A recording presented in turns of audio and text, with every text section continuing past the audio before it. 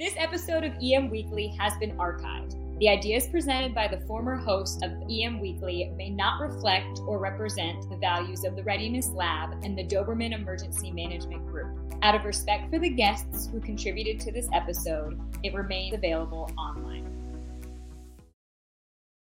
EM Weekly starting right now. Actually, Brock Long last week said CERT on steroids. How can we get a civil defense system back like we had in the 50s and get people involved and get citizens trained in the skills they would need? This is exactly what you would be doing in setting up a town-level civil defense organization as a nonprofit.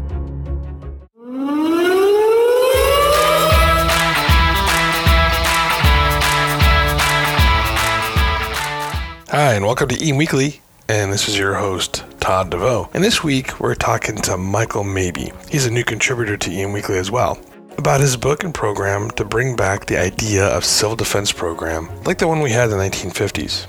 This interview comes on the heels of the interview with Brock Long and his vision of revamping Citizen Corps. Well, what is civil defense? Well, civil defense was a program that's a predecessor to our profession of emergency management, and it really focused on nuclear preparedness and community preparedness, and that's the concept. The community preparedness side is the concept of what Michael Mabee wants to do with the idea of revamping or rebooting the civil defense program. I think you're going to find this interview really interesting and refreshing, and some ideas that we can pull out of it. And Citizen Corps does have some flaws in it. Like anything else, it's heading in the right direction. And I think I agree with Brock Long with the idea of revamping the Citizen Corps program and making it more robust and down to the community level. So the question that we got in this week is, how old is emergency management? And it's kind of a tricky question because, if you think about it, it's been around since the civil defense era. But however, the idea of the modern emergency management program, the way we know it today, is only a little over 40 years old. It was established with the Stafford Act in 1974, and that's what created what we do now today as emergency managers. And so it's a really young and up-and-coming profession. If you have any questions about emergency management in general, or programs or anything like that, reach out to us at asktodd@emweekly.com. And, if I don't know the answer, we're going to find it out for you. Also, if you're interested, check us out at our Facebook. We have a page and a group. The group is a lot of fun. We ask a lot of questions back and forth in there as well. There's a lot of great people who are involved in the group, a lot of knowledge in there. So if you can't find it elsewhere, come to the Facebook group, the EM Weekly group, and I'd love to have you. Also on LinkedIn, we have our company page. I'd love you to sign up there as well, or you can also find my personal page there at Todd DeVoe, and would love to link with you on LinkedIn. Also, we're on Twitter, of course, we're on Instagram, and we're also, out there trying to spread the word of emergency management, and we'd love you guys to spread our word as well. So come on over and join us on our social media as well. So let's get into the interview with Michael Mabee. I'm happy to have Michael Mabee here, and we're going to be discussing civil defense, kind of the old-fashioned way, the way EM started. And it's kind of cool because we're coming on the heels of a couple conversations that we've been having on this topic. One was the Brock Long conversation that we had, and then also with Garrett from Raven Rock about the continuity of government came into play, all about nuclear preparedness. And in today's age, especially with what happened in Hawaii and what's going on with North Korea, we're going to have a conversation about civil defense and how we can help prepare our communities in an old-fashioned way. So Michael Mabee, welcome to EM Weekly. Hey, thank you very much for having me, Todd. It's a great honor. So Michael, tell me, how did you get involved in this field of emergency management, and specifically your passion for the civil defense type of community preparedness? My background is mostly kind of on the response side. I was an EMT, paramedic, and police officer full-time. I've also, with the military, been through 2 combat deployments to Iraq, as well as 2 humanitarian missions to Guatemala after Hurricane Mitch. And a lot of people don't really remember Hurricane Mitch, but, it affected Central America and not so much the United States. But, Hurricane Mitch hit Guatemala a couple years after they had just gotten out of a decades-long civil war. And it visited destruction and suffering upon this country to a scale that you just can't possibly imagine. unless you've seen it. And I got an opportunity, both in Guatemala and Iraq to see, kind of what the wholesale destruction of a country looks like and what suffering really looks like from, various disasters, wars. And then, kind of fast forward a little bit, I was a federal employee working at the World Trade Center on 9/11. So I was, on 9/11 at my desk when the attack took place, and then spent a great deal of time after that as, one of the many federal employees down there as part of the response. So basically, all of this, when you put it together, I've had a great deal of experience both in the United States and outside of the United States, seeing what the world looks like when things go wrong. As that's unfolding, there's the great Northeast blackout of 2003, and then an ice storm in 2011 that knocked out the power to millions of people up here in the Northeast. And I really started thinking a lot about the vulnerability of the U.S. power grid and started doing a lot of research on that. And what I came to find out is that for decades, Congress has been talking about the vulnerability of the power grid. That's what really started me thinking about civil defense was, the possibility of a national scale disaster in the United States and, kind of how woefully unprepared we are for, a national scale disaster. My experience with a region power outage happened a few years ago myself when there was a power outage that started in Arizona and it's trickled down and it basically dominoed into California. And that's when I really learned how fragile our power system really is, talking to, at the time, the Southern California Edison guys regarding what it is to be shutting down power on purpose to try to put firewalls up, and that if that firewall didn't hold, we could have possibly lost the western seaboard like the eastern seaboard went down a couple years prior to that. And I think we forget here in the United States how fragile the power system really is. And, and your book really kind of lays that out. Oh, did we mention that you have a book? Yeah, your book kind of lays that out about how fragile the power system is and how not only just citizens, but cities aren't prepared for long-term power outage if something like that goes through. And in fact, not just that, but at all levels, we're unprepared. We're unprepared on the federal level, the state level, and the local level for a, nationwide grid outage.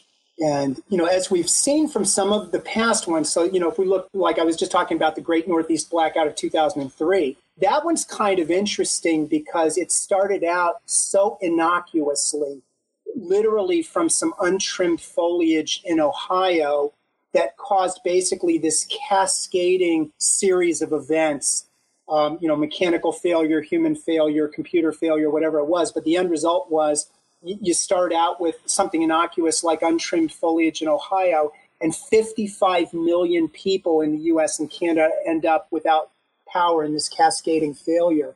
And then, when you look at, and so, some people don't really pay too much attention to what goes on in other countries, but, we've also seen in Quebec in 1989, province of Quebec lost power for a period of time due to a solar storm, due to a geomagnetic disturbance. And there's a 100% possibility that the Earth will be visited by solar storms in the future. And, in fact, quite large solar storms we're overdue for.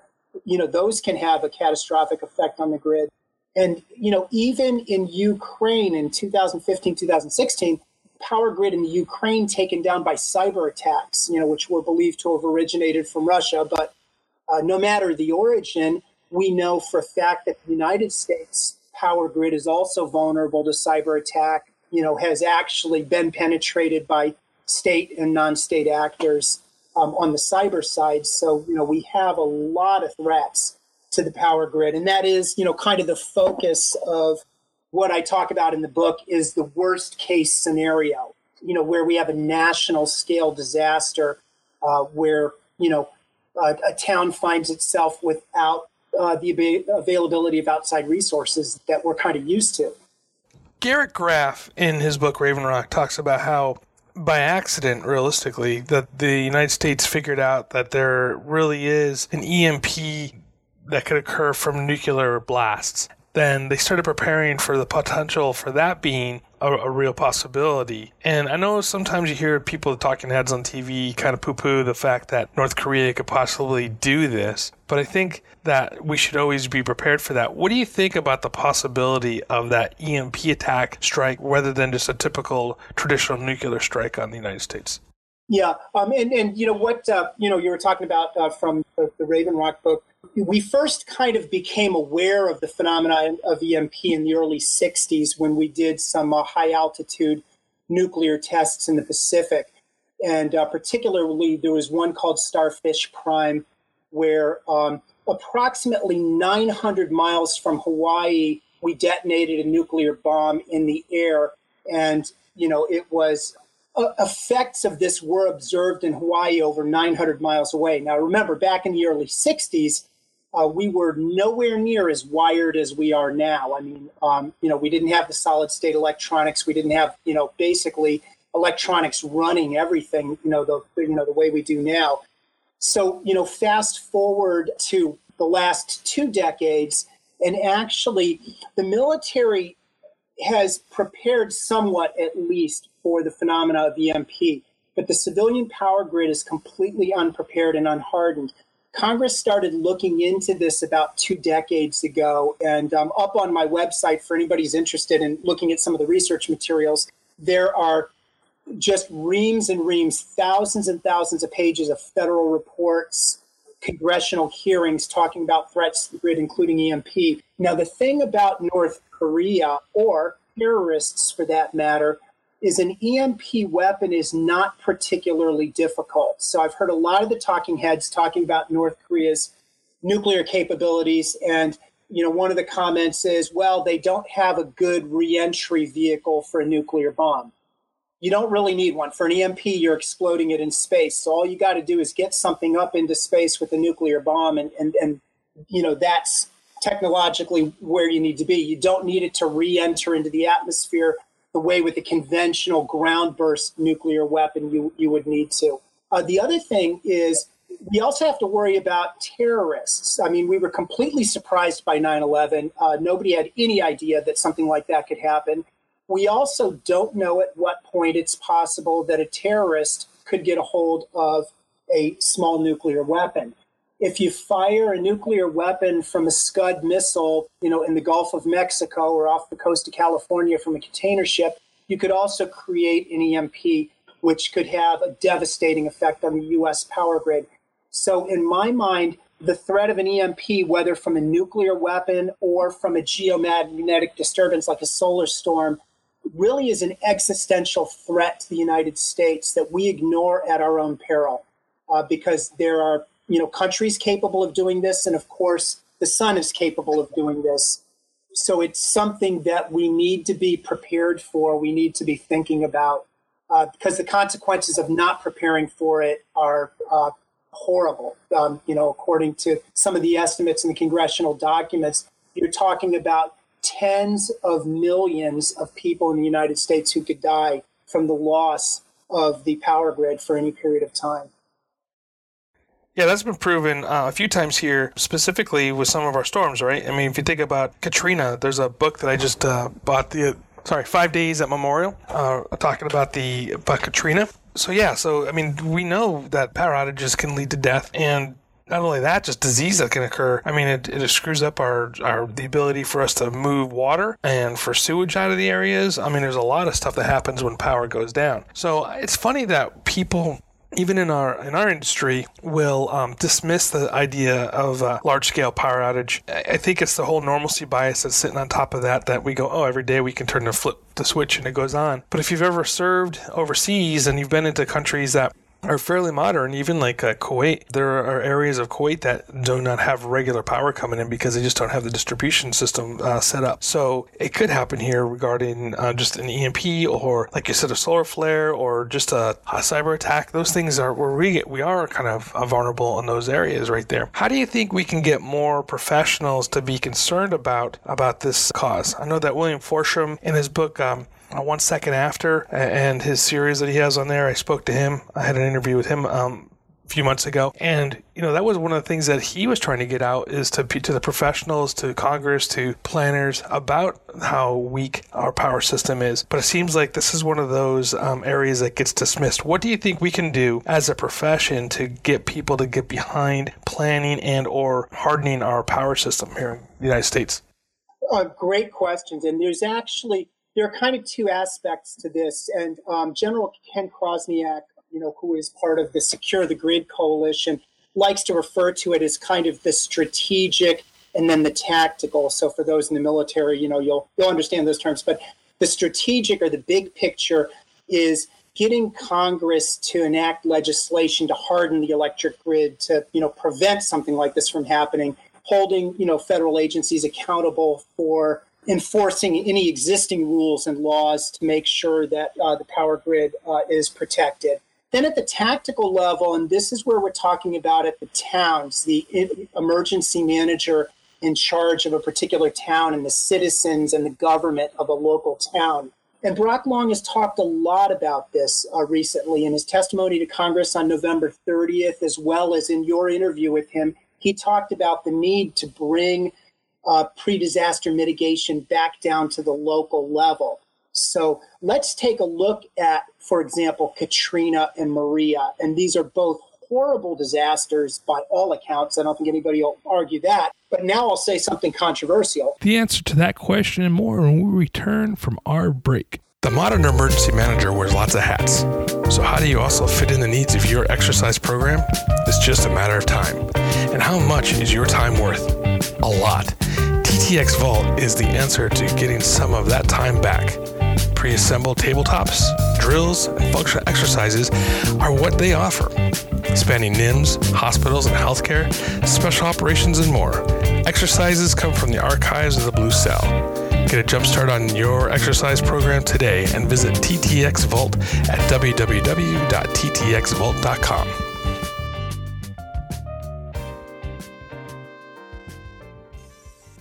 Emergencies happen, whether they're related to medical emergencies, threats of physical violence, weather-related, or other. One of the most difficult things during an emergency is to find help and quickly and efficiently communicate with all parties, regardless of whether you're an administrator, law enforcement, or the end user. With Titan HST, we help distort time by creating high-tech yet simple-to-use mobile-based applications that connect you with the people who can help you. At Titan HST, we believe in the power of people. Hi, this is Todd DeVoe from EM Weekly. If your company is in the emergency management and response space, EM Weekly is a place for you to advertise. Each week we bring in experts in emergency management, response, and leadership from around the world, and they're here to share their best practices. Our listeners are eager to learn about new products and ideas, so this is the space for you. For more information, please contact Brian at brian@emweekly.com. Dum-dum, deedle-dum-dum, deedle-dum-dum, deedle-dum-dum. There was a turtle by the name of Bert, and the turtle was very alert. When danger threatened him, he never got hurt.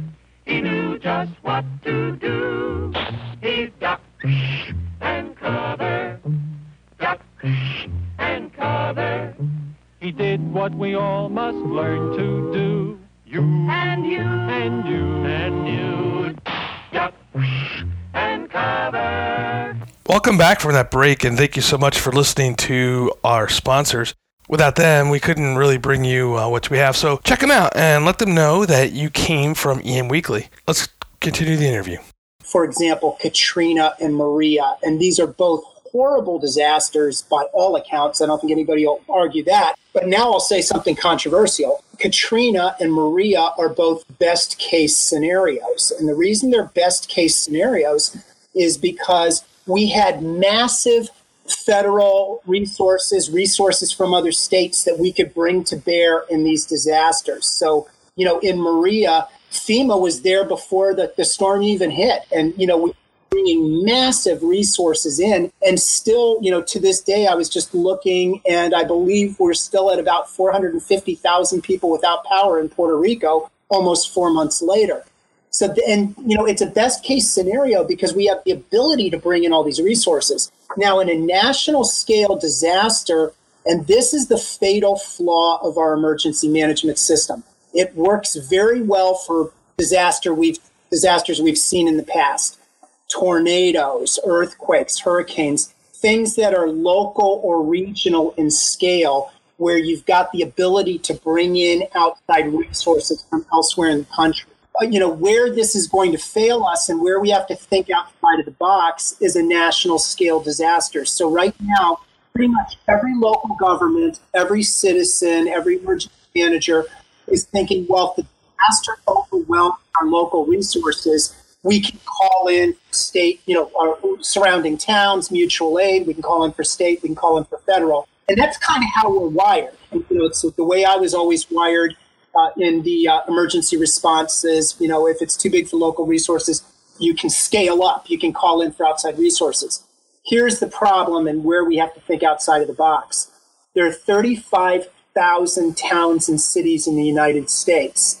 And if the disaster area is in substantially all of them, with a loss of the electric grid, let's say cyber attack, solar flare, EMP, whatever it is, a cascading failure for, any number of reasons, if substantially the entire United States is the disaster area, then where are you going to bring in outside resources? There's no way that FEMA can helicopter in MREs and water to 35,000 towns and cities in the United States. So survival will be a local issue. You'll be on your own, just your local government, whatever you have in your town at that time, that's what you're going to have to work with. Now, that's a huge problem if you don't think about it ahead of time, but there's a lot you can do if you do think about it ahead of time to mitigate the loss of life and to be prepared, for your town and your citizens, to survive a worst case scenario. But much of it needs to be thought of and planned for ahead of time.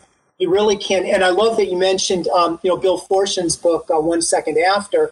It's a great book. And for anybody who hasn't read it, I highly recommend it. It's, one of the books that really, really has had an effect on my thinking. And, it's the story of a town when the power goes out long term and, what they do. This town had a lot of advantages that many other towns don't have. So, if you think about kind of where you are, your jurisdiction, and what problems you would have if the power went out for a long period of time, weeks or months, what power your citizens would have. I'm up here in the great state of New Hampshire, and we just recently had some of the coldest weather I can remember in a long time. We had sub-zero weather, with wind chill. If the power had been out during the winter up here in New England, you're just seconds away from a humanitarian crisis because people's houses nowadays are dependent upon power for heat. Not everybody's got a fireplace or a wood-burning stove. Nobody, as you said, everybody, expects when you flip the switch, the lights are going to go on or the power's going to go on. We just take that for granted. We're generations and generations removed from adversity or, kind of the need to live without power. And very few people in the United States, right now have the ability to be able to do that. We're completely tied into the electric grid for all of our critical infrastructures. And you touched on this a little bit. If the power goes out nationwide for a long period of time, you immediately lose all of the other critical infrastructures that are dependent upon power.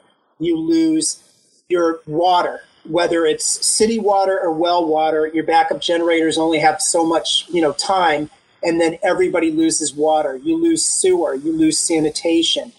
Just look at what happened in the medical system during Katrina, and just extrapolate that out to a nationwide outage. You have a collapse of the medical system. You have the inability to bring food or fuel. The transportation infrastructure falls apart. You have the inability to bring food or fuel to these 35,000 towns and cities in the United States. So everybody if your generator is still working, you quickly run out of fuel. Now you've got people without food, without water, without fuel. People start dying of starvation. They start dying of waterborne diseases.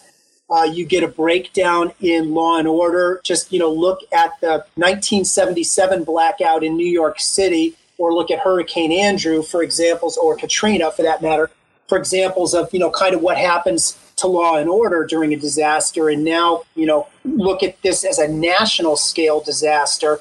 And, in many small towns, you may have only a few police officers in the town. And, those few police officers, might during normal times be sufficient to cover the town, and you can always call for mutual aid. But in a national scale disaster, quickly you find that you can't control looting. You can't control, people who, once they're starving, may do the wrong things and break into their neighbors' houses. So all of these things, we can predict what the effects would be. I think one of the problems is we don't always think about it. We don't have tabletop exercises where this is the scenario. Your town's on its own and there are no outside resources available. So that's, one of the things I talk quite a bit about in the book is, what are the effects? What things would we need to plan for? And, what are some things that we could do ahead of time to mitigate starvation, to mitigate diseases, to help stand up a good medical system in a town where you might not even have a hospital in your town right now, but you're certainly going to need one, if there's a long-term disaster. So, this is kind of what my book talks about, is how at the town level you can build a civil defense system. And, I guess let me say right ahead of time, one of the most common kind of objections, if you will, that I hear from emergency managers is, well, we don't have a budget for that. If FEMA wants us to do pre-disaster mitigation at the local level, then there's got to be funding, et cetera, et cetera. And, I'm not arguing that point, but what I am saying is a civil defense organization set up in a town as a nonprofit is not coming out of the town's emergency management or emergency preparedness budget. This concept of having a nonprofit civil defense organization, such as many fire departments and ambulances are set up in this structure. This would be an organization, and actually Brock Long last week said CERT on steroids.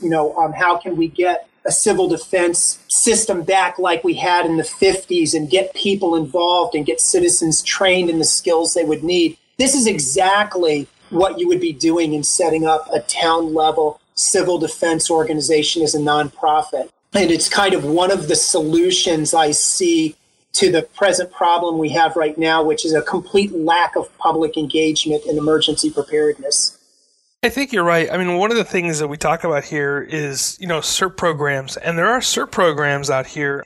I know in California, I think it's Redondo Beach or Manhattan Beach, one of those two. Their CERT program is actually a 501c3 where they raise money for their program themselves, independent of the city. Yeah, I was going to say, some of the cities have issue with that because they fear a lack of control of those groups. But I think it's a good model to take a look at. What do you think about that?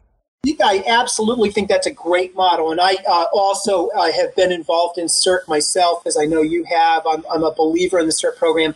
But CERT in and of itself has largely been viewed, I think, a lot of times as a response force, not necessarily, pre-disaster mitigation force. It hasn't necessarily been looked at something, to go around and help get the communities more prepared. And I think some CERT teams do this and do it very well, but the personality of CERT teams varies, from town to town.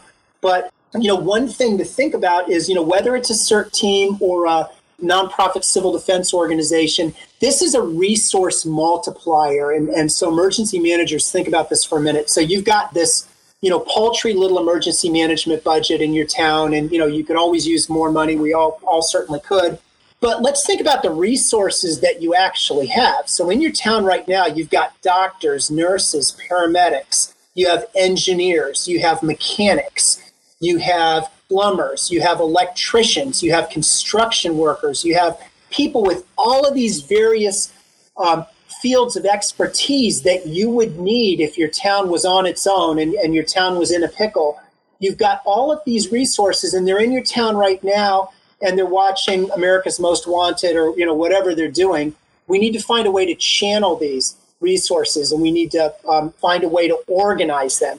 And what civil defense is, if we kind of go back to the definition, is the civil defense is the organization and training of civilians to play a part in a town's disaster preparedness and survival. And, a lot of it was thought of in the context of, kind of the Cold War and possible nuclear strike.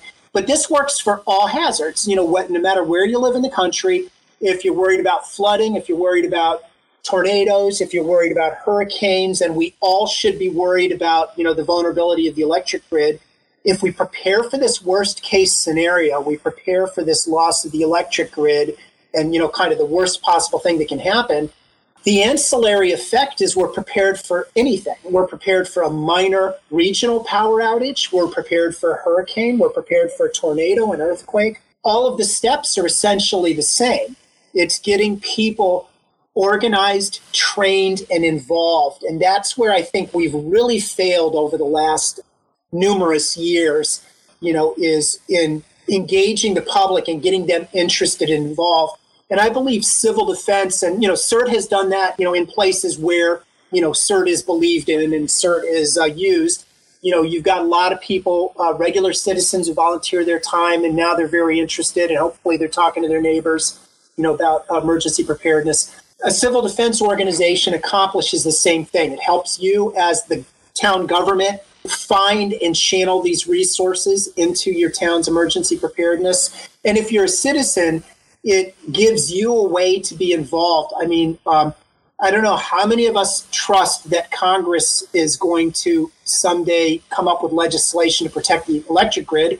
But even if they do, even if Congress tomorrow passes legislation that offers some kind of comprehensive protection to the electric grids, it will be years and years and years before those can take effect. By the time you get through the rulemaking process, go against all the objections of all of the electric utility companies and, everybody who's not going to want additional regulations, it would be years before you could actually see the electric grid being meaningfully hardened. So in the meantime, what can citizens do down on this kind of town scale end?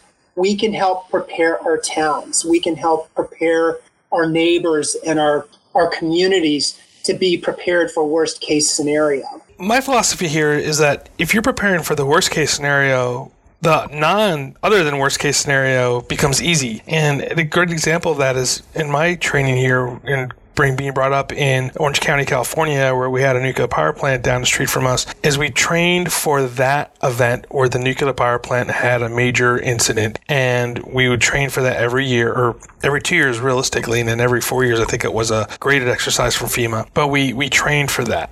We could do that nuclear power plant. We had evacuation plans for the entire county if we needed to, and we knew how to exercise that. And it made fires and tsunami warnings and everyday, large-scale earthquake, it's everyday large-scale earthquake, but, the idea of an earthquake, it made all those other ones easy to do. Does that make sense?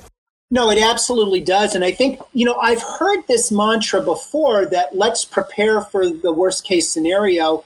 But unfortunately, we don't. And, we've actually got basically 2 administrations of FEMA administrators who've said essentially the same thing, that, we prepare for what we're capable of responding to. We prepare for things we've seen before. I mean, we've seen hurricanes, we've seen earthquakes. The problem is these are all regional disasters. When have we actually tried to prepare for a national scale disaster? And so I think that we are not preparing for worst case scenario, but you're absolutely right. If we do, it makes everything else easy because it's much easier to scale down than to scale up.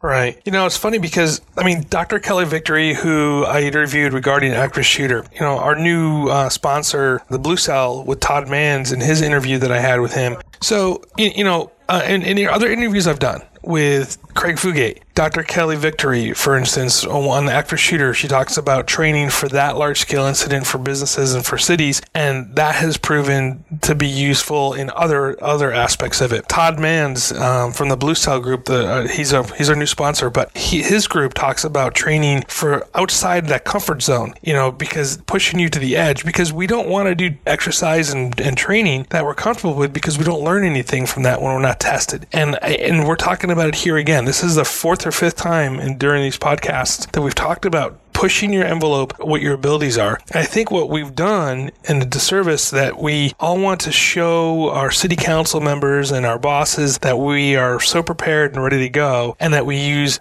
easy exercises for our training. And we go through it and everybody looks great and everybody pats each other in the back, says, oh, we did a great job, and there's no lessons learned. And I think that we learn during exercises and training in failure more than we learn from successes. And I think that if we can push ourselves with something like a region-wide or national power outage, if we're prepared for that, we're going to be able to survive anything. And I think that your book does a great job by step by bringing that through.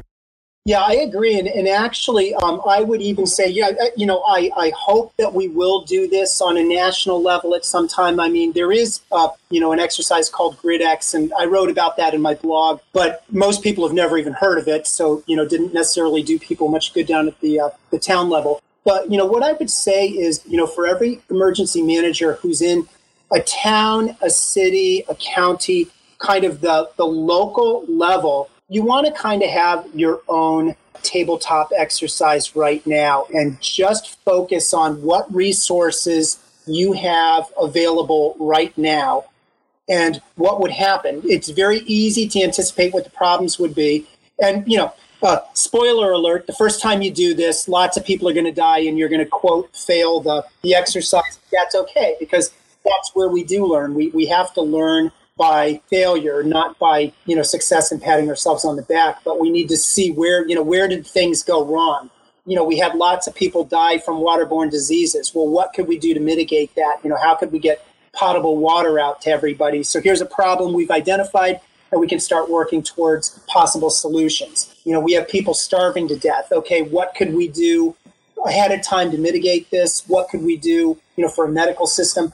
But really the true value of this would be to do it at a town level, at a local level, a county level, basically what, Brock Long talks about, that disasters are supposed to be, federally supported, state, run and locally executed. So at the execution level, if you can't rely on anything coming in, any outside resources, what can you do with what you have? And what would you need to do better? Those are the questions you want to ask. So I would definitely encourage everybody, take a look. And I've got, some real good examples, I think, in the book of some of the things that could go wrong, some of the things to consider. And it would be best to look at it now and start to work on pre-disaster mitigation than, be stuck after the fact with a bad case of wishing I had thought about this ahead of time. Right. So we're getting here close to the end. There's a couple more questions I have for you. One is, if somebody wanted to get a hold of you, or, in your book and in your blog, how would they find you?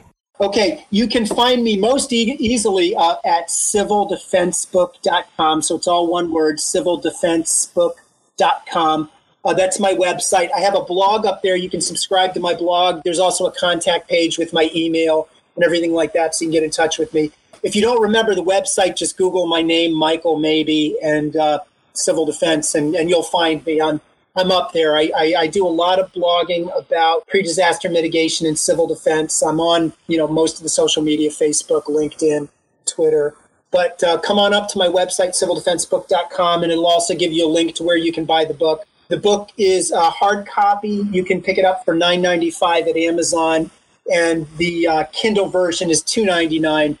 And as I said, it has a lot of good examples of things to think about at the local level. And I think that if you're trying to do what Brock Long is asking us to do and bring your pre-disaster mitigation down to the local level, and you're wondering how to do it with the budget you have, this is the book for you. It gives you a lot of ideas of how you can do things, at little or no cost. I think one of the things I like about your book as well is it's not just a textbook, if you will. It also has workbook abilities there. There's some fill-in-the-blank areas where it makes you think about things, and you can really start your planning process using your book. So well done on that book, by the way.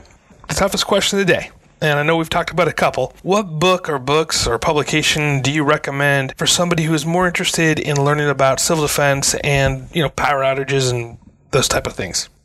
There are actually a lot of great books on this, but one thing that if you're really interested in doing tabletop exercises, there's a book by Charles Manto, Manto, from the InfraGard EMP Special Interest Group that has a whole group of tabletop exercises that you can do. And you can get this on Amazon. If you go on Amazon and just look under Charles Manto, he's got an entire volume of tabletop exercises you can use. There's also a great book called Apocalypse Unknown by Peter Vincent Pry, which talks a lot about the EMP threat, much more technical than mine. I'm not a tech guy. I'm kind of a tactical, how can we make our town safer? What can we think of at this end? Dr. Pry is actually a scientist, and he talks at great length about what the threats are and then what can happen in cascading failures of the infrastructure. So that's a good background book as well people might be interested in. Thank you. Those are good solutions. I normally leave it at this, part of the interview, and I kind of go from here, but I want to ask one more question for you. How do you think that we can, again, as professionals or people that are passionate about this, kind of push this idea of town civil defense like we had back in the day? What can we do to make this happen? We have to change our culture, and I've been writing about this for a while. We kind of have this in-the-box thinking right now about resources, we consider resources to be a line item in a budget, and we consider that they fall like manna from above. We have to think outside of the box about the resources in our town, and we've got to be open to new ideas about how to make our town safer. Emergency managers and the town government cannot do it alone. We absolutely have to get our citizens involved in this.